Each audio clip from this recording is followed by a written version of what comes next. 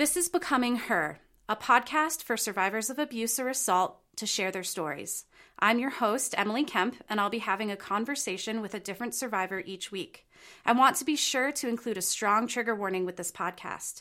The content we discuss includes topics related to violence. Listener discretion is advised. Okay, so welcome to Becoming Her, the podcast. I'm going to let you introduce yourself to everybody, and so take it away. He sounds good. My name is Alana Frogley, and I have been in touch with Stevie for probably over the last year. I've done some writing for the blog, and writing has been a huge source of healing for me. Just to be able to put my words out into the world and have them believed is, I think it has been the beginning of everything for me. And now to speak my words out into the world and have them heard, I mean, it's just another level of healing. And yeah, I mean, of course, there's scary parts and there's vulnerability involved with that, but healing is a messy thing. Okay, so let's see. I was with my ex for on and off for about 2 years, and I met him at a time.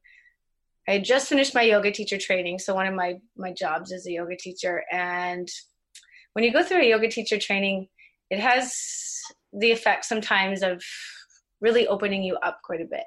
And I don't know if my heart was prepared to kind of reemerge back into regular society, so to speak. I think I was at a place where I was very open and vulnerable and, just ripe for, not to say that any of it was my fault, but he was into that. Well, and I've actually heard that a lot from survivors, that when they met their ex or their ex-abuser, that they were in a particularly vulnerable spot for one reason or another, whether that was like the death of someone they knew or some other trauma they had experienced or some other, situation that they had been through where they felt particularly like raw. So I think that will probably resonate with a lot of people. Yeah, thanks for sharing that. I can definitely relate to that. And I mean, when you go through 200 hours of training as a yoga teacher, you pull up a lot of layers, and there's so many things that are being processed, and for whatever reason, that energy is very attractive to certain individuals, and so that's when we met. It was a few summers ago, and I think a lot of other survivors could relate to this. The relationship moved very quickly. We moved in after a couple weeks. He had a daughter around the age of the kids that I work with I work at an elementary school, and it just felt like family really, really fast. And I wanted family so badly at that time in my life that my brain was overlooking the details, I guess. Sure. It was a fast red flags world or something. thing. Yes, definitely. In hindsight, there were lots of red flags in terms of, one of the main ones I found in reflection was his isolation from his own family. I mean, that was, from what I've read, that is a pretty common. And so anyways, throughout the course of the relationship, we moved in very quickly, and in hindsight, I became what turned out to be the live-in nanny that he needed at the time while he was going through a custody battle with his ex. Gotcha. And I really appreciate you bringing up kids, because I think that's a huge factor for a lot of people, whether it's stepkids or kids that they feel responsible for or their own children with this person. But I think it plays a big role. It does. And in my conversation with my mom since that relationship, she often reflects back to me, Alana, I really doubt you would have stayed as long as you did had it not been for her. Right. And I completely agree. It's children get into our hearts. And I think I had this belief inside of myself that if I just stick around long enough and I just love her hard enough and I just love him hard enough, then that can heal the family system, when in reality, those patterns are very deeply ingrained. Yeah. And it's just not that simple. Right. Yeah. Yeah. So then kind of what happened from there? So you guys moved in, you've got this little family unit together. Yeah. Yeah. And one of the biggest turning points in the middle of the relationship was right before Christmas time. So he's from quite a ways away from like where I'm from, and like more of a country boy kind of thing. And his mom actually was able to stay in touch with him, I think mostly for the granddaughter. But she came over at Christmas time. She like made a big meal for us. And one day when he was out, she sat me down and she said, Alana, I've seen what like my son does to women. You don't want to stick around.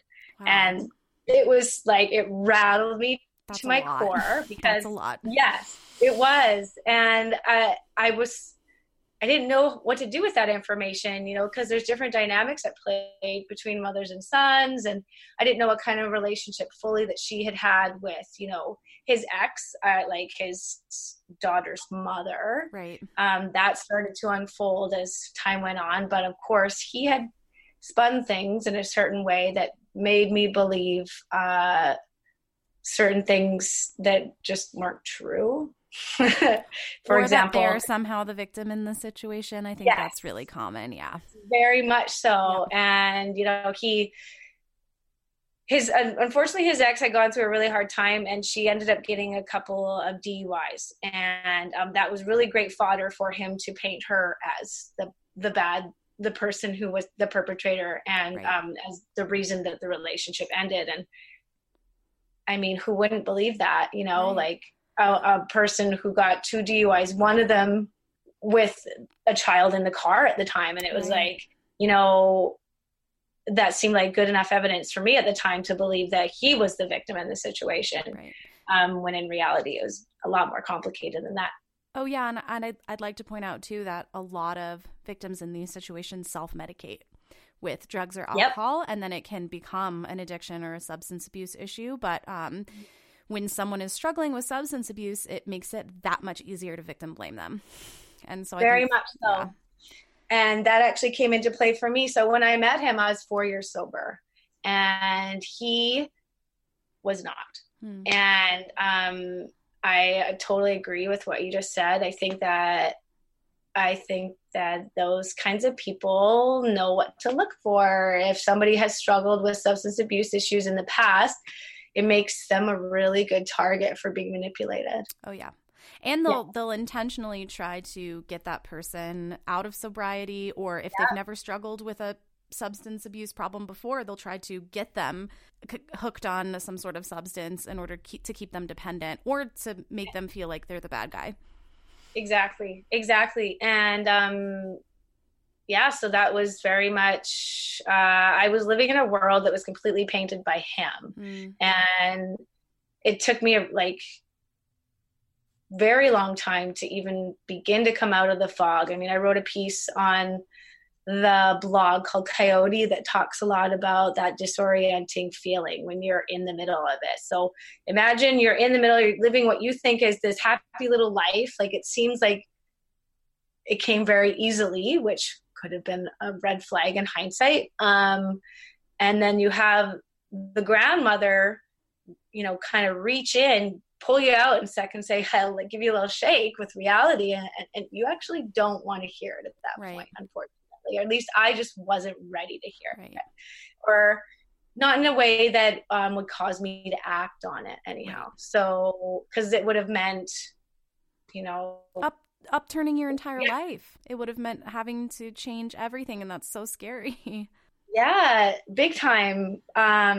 So that was a really interesting experience.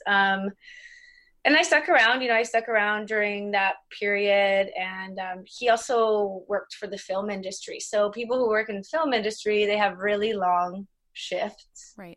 And I was at home a lot on my own with his daughter. And he was apparently at work. But, in hindsight, again, like, it's who only he knows.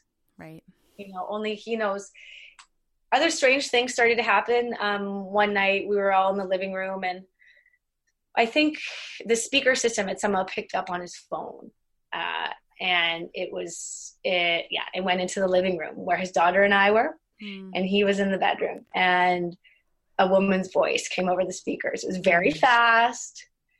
And it was so quick that I was also at a point in that stage during the relationship where I wasn't fully, he had me so off kilter because of gaslighting and all these other tactics that make you feel like your perception isn't real, that at first I dismissed it. And then I thought, no, I'm going to go in there and I say, like, what was that? Like, right. Who was that? Because I also heard him yell from the other room. And then, of course, when I go in to talk to him about it, it's all, a figment of my imagination. And, I mean, I think even in non-abusive, healthy relationships, we want to give people the benefit of the doubt. Right. And so it's like, oh, well, no, it's probably just someone he works with, or, it's so easy to minimize those, even when your guts are telling you something's off. But then this person has trained you to not listen to your gut, or to be afraid to try and like stand up for those instincts and like confront them about them. So it's just like a lose-lose situation. Exactly. Like either you're crazy, right, and you're like making stuff up, or why do you always want to start arguments, kind of things like that, when in reality you're just trying to communicate. Right. Yeah. So that was another weird, like, and the feeling that goes along with that afterwards, more and more kind of weird little things like that would happen. I still even remember one of the first nights that I spent over at his place, like, he had asked me to move my car from away from the front of the house because, out of respect for another person who was coming to pick up her things from his patio, I mean, that happens, right? People have short dating stints, sure, whatever. And so now that I look at it, of course, hindsight's 2020. It all adds up to a whole lot of strange behavior. But in the moment, it's easy to write off as like a normal, just like whatever thing, Oh yeah, well, we've started dating really quickly, so maybe he's just like wrapping up something with somebody else, or it's easy to make excuses in the moment, and then it's not until all of that collectively piles up over time that you can look at it as like a body of evidence. But in each individual like sliver of time, it's like, oh right, well, I can think of an excuse for this, Totally. And that's what I was even going to put. I wrote in some of my stuff to prep, is that, people can have any myriad of reasons for being assholes. Like, right, just because someone has a reason, doesn't mean that it's acceptable. But right, it's amazing how many rationalizations he was able to come up with that I was like, oh, yeah, because he has a reason, it must be true, or I wanted it to be true. Or a combination of both. Yeah, totally. Yeah. And I also like to think of myself as very open-minded. And as I've gone along since I left him, I understand that what that at the time it actually was translating to other people was someone who doesn't have any boundaries. So we can still be open-minded and accepting of other people's lifestyles without having it to be like, without having them to be our intimate partner, if that makes any sense. Absolutely. And when I hear that, I think of like people who are empaths, Yeah. Where it's so easy to go into someone else's headspace and into their emotions, and it kind of, you like forget where you stop and the other person begins at sometimes, and so when somebody is giving you these, excuses, it's like really hard to like know if they're true or not, because you want to believe them, because you can like see them as this whole complete person, and just kind of like go into their, I don't know, it's a hard thing to articulate, but I empathy, that like deep empathy for another person, it really like resonates. Yeah. And as I got to know him better, he found out that his mom had that conversation with me, and he took me out for sushi one night, which is like, he rarely took me out on dates. And so that should have been a red flag. But being nice. He did. Nice, totally. Like, why are you taking me out for sushi and a movie? This is fun. Right. Our relationship had revolved around like, you know, being at the home and cooking and things like that. And so he spun a web for me about his family's past, and I still have no idea what parts of it were true. And I mean, I would actually have to sit down with probably his other family members, but he shared with me that there was actually some sexual abuse in his family when he was younger. And so that's why his mom had a negative bent towards him, because he was angry with her for having allowed, basically he said that there had been, this is going to be kind of heavy, that there had been incest between his brother and sister. And that the reason his mom, you know, pulled me aside and warned me about him was because he had called her out about their history. And so, yeah, it would be really hard for me to imagine in that moment not having believed him. Right. Yeah. And it's so layered, you know, there's so many layers there. And so many versions of people's like individual truths in any given situation that like that absolutely could be one part of many parts, you know, that don't make up the complete story. Totally. And well, one of the things I was going to say too, around that was one of the main things I've taken from this is that, you know, just because someone has a traumatic history, doesn't ever give them excuse to be abusive. Right. And like you said, as a highly empathic person, it was easy for me to really be drawn into his worldview. Right. And basically he lived his whole life out from a position of him feeling himself making himself, but feeling that he was a victim of his own life and his own circumstance. He would involve himself in a lot of First Nations activism, which is a really good way to make yourself look like not a predator. Right. He even volunteered his time to take footage at women's marches and marches for missing women. And so, you know, who's not going to trust somebody like that? And makes it harder for you internally and externally to claim any kind of victimization. Exactly. Because internally you're going to be like, oh, well, he is this great guy who is an ally for these causes. And then externally, if you were to go tell somebody like, I think he's abusing me, they might be like, this one? No. He's on the Women's March. Right. He's so woke, you know? So it's just like it reinforces that isolation.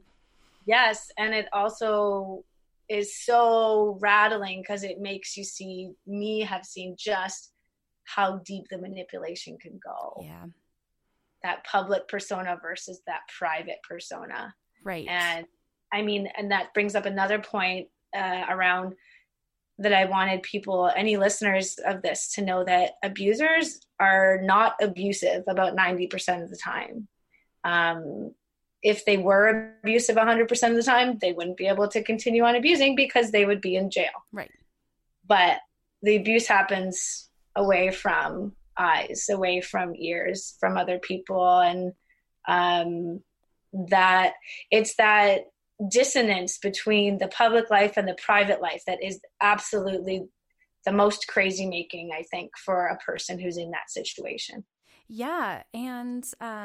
And that it kind of dispels some of these myths we have around domestic violence, that it's like they can't control themselves or they have anger management issues. And it's like, well, if they can control themselves 90% of the time and be one person in front of a group of people or society or their community, and then they wait and become another person behind closed doors, that actually suggests that they have an incredibly high level of control. It's not that they can't control themselves, because otherwise, you're right, everyone would know and they would be behaving that way at large in the community, but they don't. Absolutely. And I think at our core, a lot of us, I think we would like to believe that humans are inherently good. Yes. And that was a belief that I carried around for a very long time. And especially, like I mentioned, just coming out of the yoga teacher training, I was feeling very connected to humanity because I had gone through this very transformative period of time with another group of people, and we'd all held space for each other. And And it led me to believe that that could be generalized to the greater population. Unfortunately, it's just not true. And I think that that has been the most transformative aspect of this, letting go of that belief. And it's not to say that I want to go out and be afraid all the time, because I did go through that for a while where I was in a hypervigilant state. I mean, I think just on a survival biological level, we just do. That's just how we're wired. That's our actual biological makeup and chemistry after a traumatic experience. Yes. Yes. Let's keep on living. Yes. So my nervous system is going to jump at many different things that are actually not going to be harmful, but you start to feel this level of paranoia. But eventually, the nervous system settles and you start to encounter people who do have a strong sense of self, who do want to live in the truth, who do value community. But I still, even at the end of that, had to let go of the idea that we are all just inherently good, because it's just not that simple. Right. Yeah. And I don't know if anybody has the answer to that, but it is, you're right. It's not this black and white issue. There's so many layers there. There's so many layers. Yeah. And I think a lot of it goes back to attachment. I've studied quite a bit to do with children, and just because you can understand why a person is a certain way, I had to come to terms with knowing that doesn't mean that they deserve a place in your life. Right. And that you can still have empathy for someone and have good boundaries, which is so hard to establish. That's very true. It's tricky. That's a really good way to put that. Yeah, because I couldn't have said it any better. I think that that's a really important lesson. But for whatever reason, people who are brought up in my generation, I mean, I was born in the mid-'80s, our parents, and I can't make this a sweeping statement, but I think parents are doing it differently now, but I don't know that it was necessarily valued as much, that we would be empowered in terms of how to communicate and how to set boundaries, even from young children, like even in terms of our own body, like even just children knowing that other people need to ask permission to touch them. Like they can't, some people still, I think, and it's not with bad intentions, but they'll still just hug without permission or things like that. And that communicates so many things to us as young people, that our body isn't necessarily our own. And I mean, as part of the reason I started, I also teach yoga to kids, and this past year I was able to start a business called Empower, which is kind of cool because it's very connected with part of the We Are Her mandate. And one of the main things I want children to know is that, other people's reactions to you setting a healthy boundary, that's their shit. Yep. It's not yours to take on. It might feel really crappy in the moment to see the look on a person's face when they experience whatever rejection is going on within them when you tell them no. And it's not even like big stuff. Sometimes it's just like, no, you can't have my time that day, or my gum, or my pencil, or I don't want to play with you on the playground, or whatever. Yeah. And like, I actually get to decide how I spend my time during this time. Right. And that's why it's cool. I never force friendships. I mean, because there's no point, but like, I think I would like to see more kids being taught that, your no means no. And like you said, even if it comes to little small things, like, no, you can't borrow my eraser. And we can still be friends after that. Right. Which are conversations I don't think we're having at all with kids. And the organization that I work for is big into prevention by working with young people. And so as like a prevention specialist, I'm always going to schools and telling people like, hey, we need to like talk to the kindergartners. And they're like, I'm like, no, about like empathy and conflict resolution and how to be a good friend and how to tell people and like emotional literacy and like understand how you're feeling. But people don't understand how all of those issues relate to something like domestic violence or sexual violence. Absolutely. And yeah, it's just safety, you Yeah. know, because, and that was one of the other points I wanted to express about what I've learned throughout this journey is that uh, boundaries keep everyone safe. Like even the person that is being told no, Right. it's for them too. Right. Yeah. And that it in turn empowers them, because then Yes. your responsibility for another person only goes so far, and then they have to be empowered and make decisions based on their own values and autonomy on how to react to that. And so Yeah. like once you like try to be responsible for another person, you're also stealing their autonomy and your own, you know, and like giving up your own autonomy and taking over theirs. It's like that boundary is so healthy, but we don't really talk about what that looks like practically at all. No, especially not for No. kindergartners. And, but yeah, like you said, it can start with such simple things as I have things that belong to me and you have things that belong to you. And I can tell you when I don't want something. I think another factor that played heavily into my worldview that, you know, people are inherently good, or that, you know, I need to somehow bend over backwards in order to avoid discomfort, is that I was brought up in a very religious family. And, you know, my dad's a Baptist, retired Baptist minister. And I just wanted to say quickly that, you know, not all, you know, how am I going to say this? Not all churches, you know, preach sexism and homophobia. You know, there are some out there. They're few and far between. However, I have come across them. So I just want to say that. But there's so much implicit bias in, you know, being brought up, especially as a female in a Christian community, that communicates to us that we need to defer to men somehow in order to make certain decisions for us. Right. And I think that's played in heavily. I mean, this last year has like, it's like unraveling like my whole identity. And this event really, series of events really was the catalyst for me beginning to deconstruct all of the things that I've been taught, and not in a way that, I mean, at first I was angry. I'm not going to lie. Like I was quite angry when I really started to feel like I was waking up to the biases that were being passed on to both my sister and I. Which is a healthy part of the process. You don't want to get stuck there, but that's right. a very fair place to be. Exactly. You have to start somewhere. You can't just get to that. There's a really good quote. It was like, you can't just go like straight from like the fuck yous to like, I love yous. Right. Like you have to go through what can be an extended period of time of discomfort while you're sorting through all of that, and rebuilding and keeping the pieces that you feel are actually in line with what you actually believe, and then leaving the rest. And that can create a lot of conflict. And it takes a lot of work, you know? Yes. And I also want to offer like just a little reframe. Sometimes I hear people when they talk about anger, like there's this element of shame associated with it. And sometimes I think it's helpful to think about anger not as like the pure raw emotion of anger, but this idea of like moral outrage.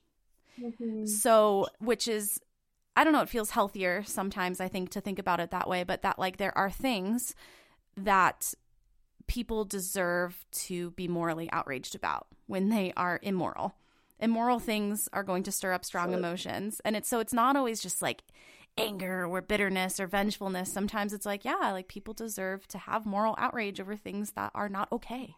Absolutely. And the funny part is, like, for those who read the Bible, at this point, I don't feel the need to practice any religion, but I am thankful to have had some kind of a foundation for a belief system that maybe wasn't the mainstream, so to speak, a spiritual life. And so there's still some things that I can take from the way that I was brought up, tons of things. Absolutely. One of them, I mean, there's a big passage in the Bible that speaks about when Jesus went into one of the temples, and he had righteous anger. Yes. He had that moral outrage that you're talking about, because people were gambling in the place of worship.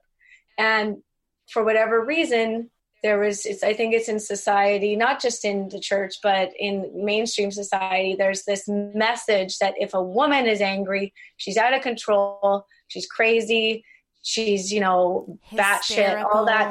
Yeah. Yeah. She's just, she must be on that time of the month or whatever, because she's, acting out in a way that doesn't fit in line with the whole Mother Mary bullshit. Yes. The stereotype. Right. Yeah. So it's funny to have grown up in a place where on the one hand we're being told, oh yeah, like Jesus had this righteous anger and he was, confirmed and it was okay for him to have those feelings, but not for you. Right. There's always like an element of exclusion, for certain people within that community. For sure. And the other point I wanted to make too was that it's a lot of emotional abuse and misuse of power is covert and implicit. It's not like someone standing up on the podium saying, okay, women, like, you're going to be our subservient and you're going to be our helpers and we get to make all the choices. But it's communicated in so many other little ways. Whereas, in certain places, women, and my mom is still a very firm believer and she grieves over this often, that there's even churches, modern churches now, that say, you can hang out, you can be one of us, you can be with us, but you can only get this far. Right. Because after that, you're threatening. Right. I think it's so interesting that you use the word covert to describe that kind of abuse, because I use that word all the time when I'm trying to teach people about what abuse looks like, because we all have these stereotypes that it's, again, this super obvious, very direct, type of language, and it's not. And if it was that direct, no one would buy it. It's insidious, and it's really it's covert. It's under the surface. It's aimed at making people buy in and believe it themselves. Absolutely. And I mean, I saw a counselor this last summer to help me sort through a lot of things. One of the main things I really was just looking for some confirmation. She helped me kind of outline the course that the relationship took. And she did confirm for me, yes, Alana, this is a man who, when he gets into intimate relationships, will become abusive. Right. That was huge. That was like, it released so much guilt and shame that I had been carrying around. But my point is that, in line with what you're talking about, that covert nature of it, it can happen to anybody, like it's not, it's nobody is immune from, it's human nature. It's the way that our brains, unfortunately, have been wired. It's like a little bit of, it's like, these people have found a way to hack into the human brain to become master manipulators. And it has a lot to do with intermittent reinforcement and, I'll love you. I'll give you these little rewards, like here and there, 10% of the time, and you'll be starving for it the rest of the time. But he never called me he did call me a bitch one time, but it wasn't like my brain didn't recognize it as abuse, I think, because like you're saying, like we've been trained and socialized to believe that abuse is very overt. It's very like, the only people that are in abusive relationships are people with bruises on their bodies, or where the man comes home, gets like wildly drunk and just tears you apart verbally, like these really intense arguments. We didn't have very much of that. It was these little underhanded comments that just start to eat away at your sense of self. And the biggest tactic I think that he used was gaslighting. And, unless you really have experienced it, it's hard to know what that feels like. And even if somebody was watching it from the outside, sometimes they may not actually even see it. Oh, I talked about that all the time with people, about how because of that sort of insidious nature of abuse, it's hard for the person in the relationship to know what's going on, and it's really hard from people from the outside looking in to know what's going on. And that's how abusers prefer it. If they can get the desired amount of power and control that they want without ever having to lay a finger on their partner, then why would they risk escalating? It's Totally. the path of least resistance, you know? If you can manipulate someone to the point where they're not even going to stand up for themselves because they really do think that it's their fault or nothing's wrong or they're overreacting or whatever it might be, then that's like the best case scenario for this other person. They don't have to try that hard. Totally. All they have to do is make these little comments here and there, and Right. you're left feeling very powerless. Yeah, a really good example of that I heard once was someone talking to me about how her partner would control what she wore, but it wasn't ever like, you're not allowed to wear that, which it can look like, but she would, get ready, they would come out of the bedroom and he would say things like, oh, is that what you want to wear? All right, then, if that's what you want to wear. And then she was like, shit, and then would go back and change. And it's like, it's the same motive from that person. It's the same outcome. They're still getting you to change, but they're doing it by being really manipulative and not like necessarily as like overtly demanding as people would think that would look like. Exactly. And I think that's a big part of the reason my brain wasn't picking up on the abuse for very long, because like you said, like it never came out like that. It wasn't like, you're fat or you don't look good. It was always like, well, could you try this? Or what about that? Or maybe you should think about doing this differently. Like a little bug in my ear that was always like, oh, what would he think? What would he think if I walked out looking like this? What would he think if I talked to that person? What would he think if I started this new project? And I allowed it to limit, myself in a lot of ways, even, not if I, wanted to start a new contract or start teaching at a new studio. He would never, initially he would join in on being excited and then find little ways to poke holes in all those dreams. Yeah, so your world was becoming smaller. Your choices were becoming more narrow.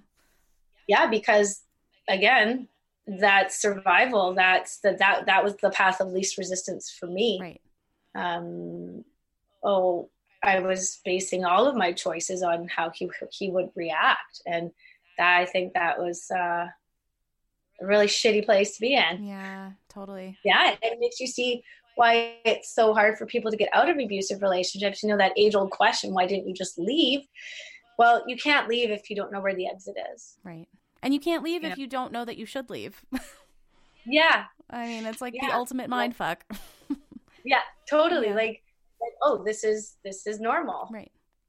And so many of those patterns mimic normal behaviors, but just they're done in a way that's controlling and manipulative. For sure. Yeah. So I wanna flash forward a little bit, and here you are on the podcast speaking out about your experience, and I'd like to know more about what healing has looked like for you. Yeah. So when I first left, I moved in with a friend, and we were both at a point in our life where we just needed support. And so it was a good opportunity to be in a roommate situation. And the first little while, I cried every morning. I was still able to go to work, and I was actually even taking a class at university that before I left him, I still remember him making comments, oh, you're not really going to university. It's like, anyways, like I was taking a math class, and I got up and ran every morning at 5:30 a.m. My dog and I would run down to the ocean, and then I would come home, shower, and meditate. I was able to reestablish my meditation practice that I learned before I met him and wasn't really allowed to participate in when I was with him, because that was something he wasn't a part of.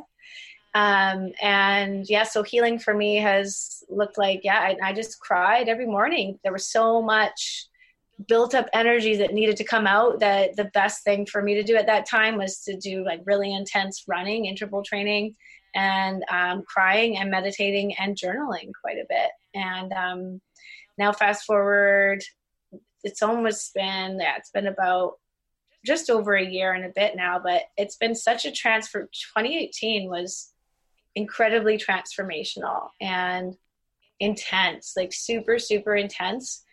But I feel grateful, because not grateful for the experience, but grateful for the healing journey, because it has allowed me to reestablish my connection back with the girl that I was before the world told me that I needed to tone it down, before the world told me that I needed it to be, sugar and spice and everything nice. That little girl, that 12-year-old girl that didn't feel a lot of shame, didn't feel a lot of guilt about carrying other people's expectations. That's really a beautiful way of putting that. Yeah, like that reconnection to self. Yeah, thank you. It's and for me, meditation is it's an opportunity to remember. It's not so much bringing necessarily anything else. It's just connecting back into that deep seed of whatever. I believe we all have something planted in us that is more than our bodies. Connecting back with that depth, that the thing that makes us exactly unique and only one of a kind. For me, getting up every morning now and doing 10 minutes of meditation, that's my opportunity to take that little girl with me every day, wherever I go. Oh, that's really cool. Yeah. Yes. And had I not been through this, perhaps that wouldn't have happened, So there are really beautiful parts to healing. And like I said at the beginning, it's really messy. And some people in your life, if you're in that position and you're just kind of starting out, some people in your life, they're not going to be able to hold space for you as you go through that. And there's a grieving there. And I think that they still love you, but because of their own, where they're at in their own journey, you might sometimes experience some rejection, because it's kind of human nature, I think, to kind of toe the line, and, for systems, for us, the systems that we were involved in, to just want things to go back to the status quo. And in reality, we really are just rebuilding our personalities again from the ground up. Right. And it's gonna shake up the subsystem, so to speak. Right. And just because someone might care about you or love you doesn't mean that they have any other advanced level of awareness or education around what the dynamic of intimate partner violence looks like. Yeah. And so I think that because of that lack of information, there's a lot of room for people to accidentally hurt those that they're trying to help, because they don't know how to actually help or be there.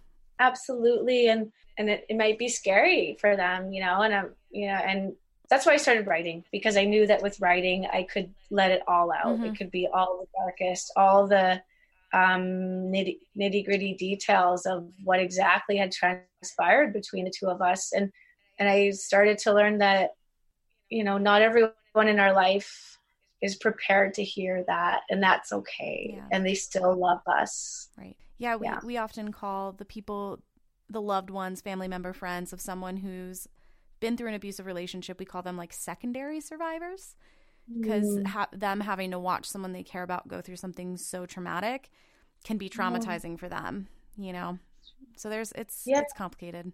It really is. But I love hearing that there's language being developed around that, because I think that's really important. Once we can develop a shared language for how to, it's almost like Al-Anon, like families of children with alcoholic parents and things like that.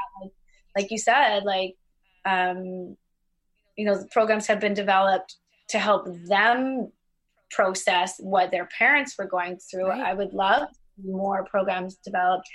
It's almost like Domestic Violence Anonymous. Right. It doesn't necessarily have to be anonymous, but like you said, it can traumatize on multiple levels, not just the people who were directly affected by it. Right. And there are concentric circles there that influence an entire community, which is why it's important for whole communities to care about this issue, because it does affect everybody. It's not just about the two people in that dichotomy.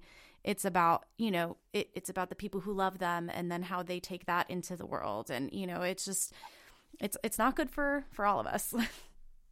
I fully agree with you. And yeah, in my undergrad, I learned there's something called ecological systems theory. Yep. Yeah. Okay. Yes, love it. I know. On the same page. Yeah. That's one of the theories. So I have a child and youth care degree, and that was one. It's almost like social work, but for like child and youth. And for whatever reason, that was one of the theories that my brain really were presented with so many different ones that my brain was like, yes, this rings true. Yes, absolutely. Yeah, we try to use that often at the organization I work at as well. Oh, yeah. Awesome. Yeah, it's such a good visual. It is. Too. It really is. It helps explain a lot.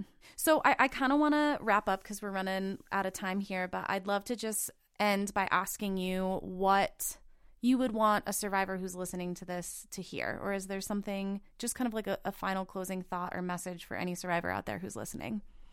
I think it's really important for survivors to know that if they haven't shared their stories yet, they're still just as valuable.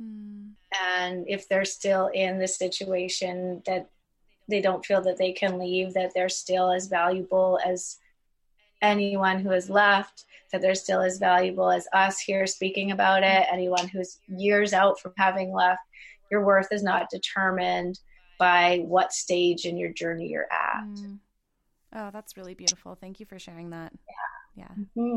Yeah. Thanks for having me. This has been really great. Oh, good. Yeah. You've been an amazing guest, and we're so lucky to have you on the podcast. So thank you so much. Thank you. Yeah. So we'll just kind of wrap up and have a good rest of your day. Okay, you too. Bye. We hope you enjoyed the podcast. Be sure to subscribe and don't forget to check out our online community at weareher.net. If you or someone you know has experienced abuse or assault, you can always call the National Domestic Violence Hotline at 1-800-799-7233.